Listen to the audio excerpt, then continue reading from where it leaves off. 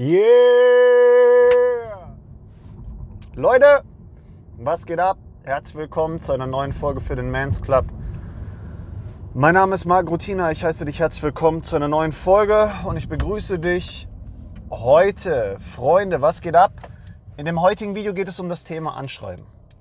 Es geht darum, wie du Frauen anschreibst. Ein paar praktische Tipps für euch. So, da dieses Thema wieder in der Coaching-Gruppe aufgetaucht ist, Freunde, für jeden, den es interessiert, klickt euch durch die Links in der Beschreibung. Da findet ihr alles Wesentliche, auch den Link zu unserer Telegram-Coaching-Gruppe.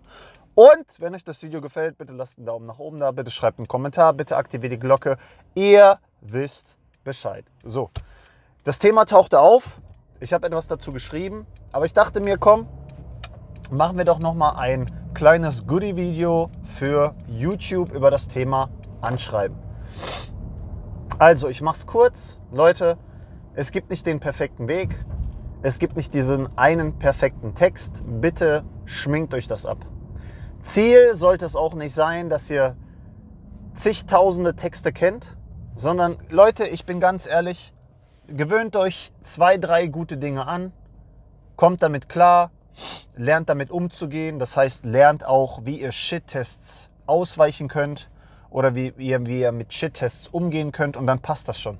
Leute, ihr braucht nicht 10.000 Sprüche, wirklich 2, 3, mit denen du gut umgehen kannst und das war's. Und ich möchte euch ein paar Beispiele geben, Leute. Es gibt ein paar Szenarien, ich nenne das immer so, weil es sind verschiedene Szenarien, die dann auch verschiedene Reaktionen bei der Frau erwecken können. Und das war's. Und abgesehen davon könnt ihr sehr kreativ sein. Ihr könnt kreativ sein ohne Ende. Also, fangen wir mal mit dem ersten an. Das ist die Story. Also du gehst auf ihre Story ein. Das ist ein Tipp für Instagram. Das heißt, du bist auf dem Profil von dem Mädel. Sie hat eine Story gepostet, zum Beispiel mit Essen oder im Fitnessstudio. Und dann reagierst du auf diese Story. Du kannst mit einem Emoji reagieren oder aber du schreibst ihr, hey, warum bist du ohne mich zum Sport gegangen? Sag doch Bescheid. Hey, du hättest mir ruhig was vom Essen überlassen können. Jada, jada, jada. Leute, all das ist keine Garantie, dass es klappt. Wenn die Frau eure Nachricht liest, dann auf euer Profil geht und denkt, oh cool, der sieht interessant aus, dann wird sie euch auch so schreiben. Wenn sie euch aber eine ganz klare Abfuhr erteilt, kommt nicht zu mir und sagt, Marek, deine Methode funktioniert nicht. Digga, sie anschreiben ist eine Sache. Ob sie dann auch Interesse hat, ist die andere Sache. Also nervt mich nicht. So. Das ist der zweite Punkt. Das war der erste Punkt. Also, die Story. Punkt 2 ist, du nimmst ihren Namen. Finde ich persönlich, hat nie so richtig gefruchtet, aber kannst du ja trotzdem probieren. Das heißt, sie heißt zum Beispiel Alina. Dann schreibst du Alina Ausrufezeichen oder du schreibst Alina mit einem Pfirsich-Emoji oder du schreibst Alina mit einem Basketball-Emoji, was weiß ich. Du schreibst ihren Namen mit einem Emoji dahinter. Warum? Weil sich die dämliche Olle dann fragt, oh mein Gott, warum benutzt du das Emoji? Dich dann darauf anspricht und so kommst du ins Gespräch. Auch hier gilt, passiert nur, wenn sie dein Profil interessant findet. Ich habe das jetzt zum 2. Mal gesagt, ich sage das jetzt nicht nochmal, diesen Hinweis. Leute, bitte, versteht, wenn die Frau Interesse hat, wird sie euch das auch zu spüren geben. Wenn sie sich nicht sicher ist, wird sie dich Shit testen. Wenn sie gar kein Interesse hat, wird sie nicht antworten. Die 3 Möglichkeiten habt ihr. So, Szenario Nummer 3, ihre Stadt. Du siehst, sie kommt aus Kassel und dann schreibst du ihr Kassel, Fragezeichen. Sie wird darauf reagieren. Du kannst gucken, wie weit ihr gehen könnt. Du kannst gucken, wie sie reagiert. Fertig.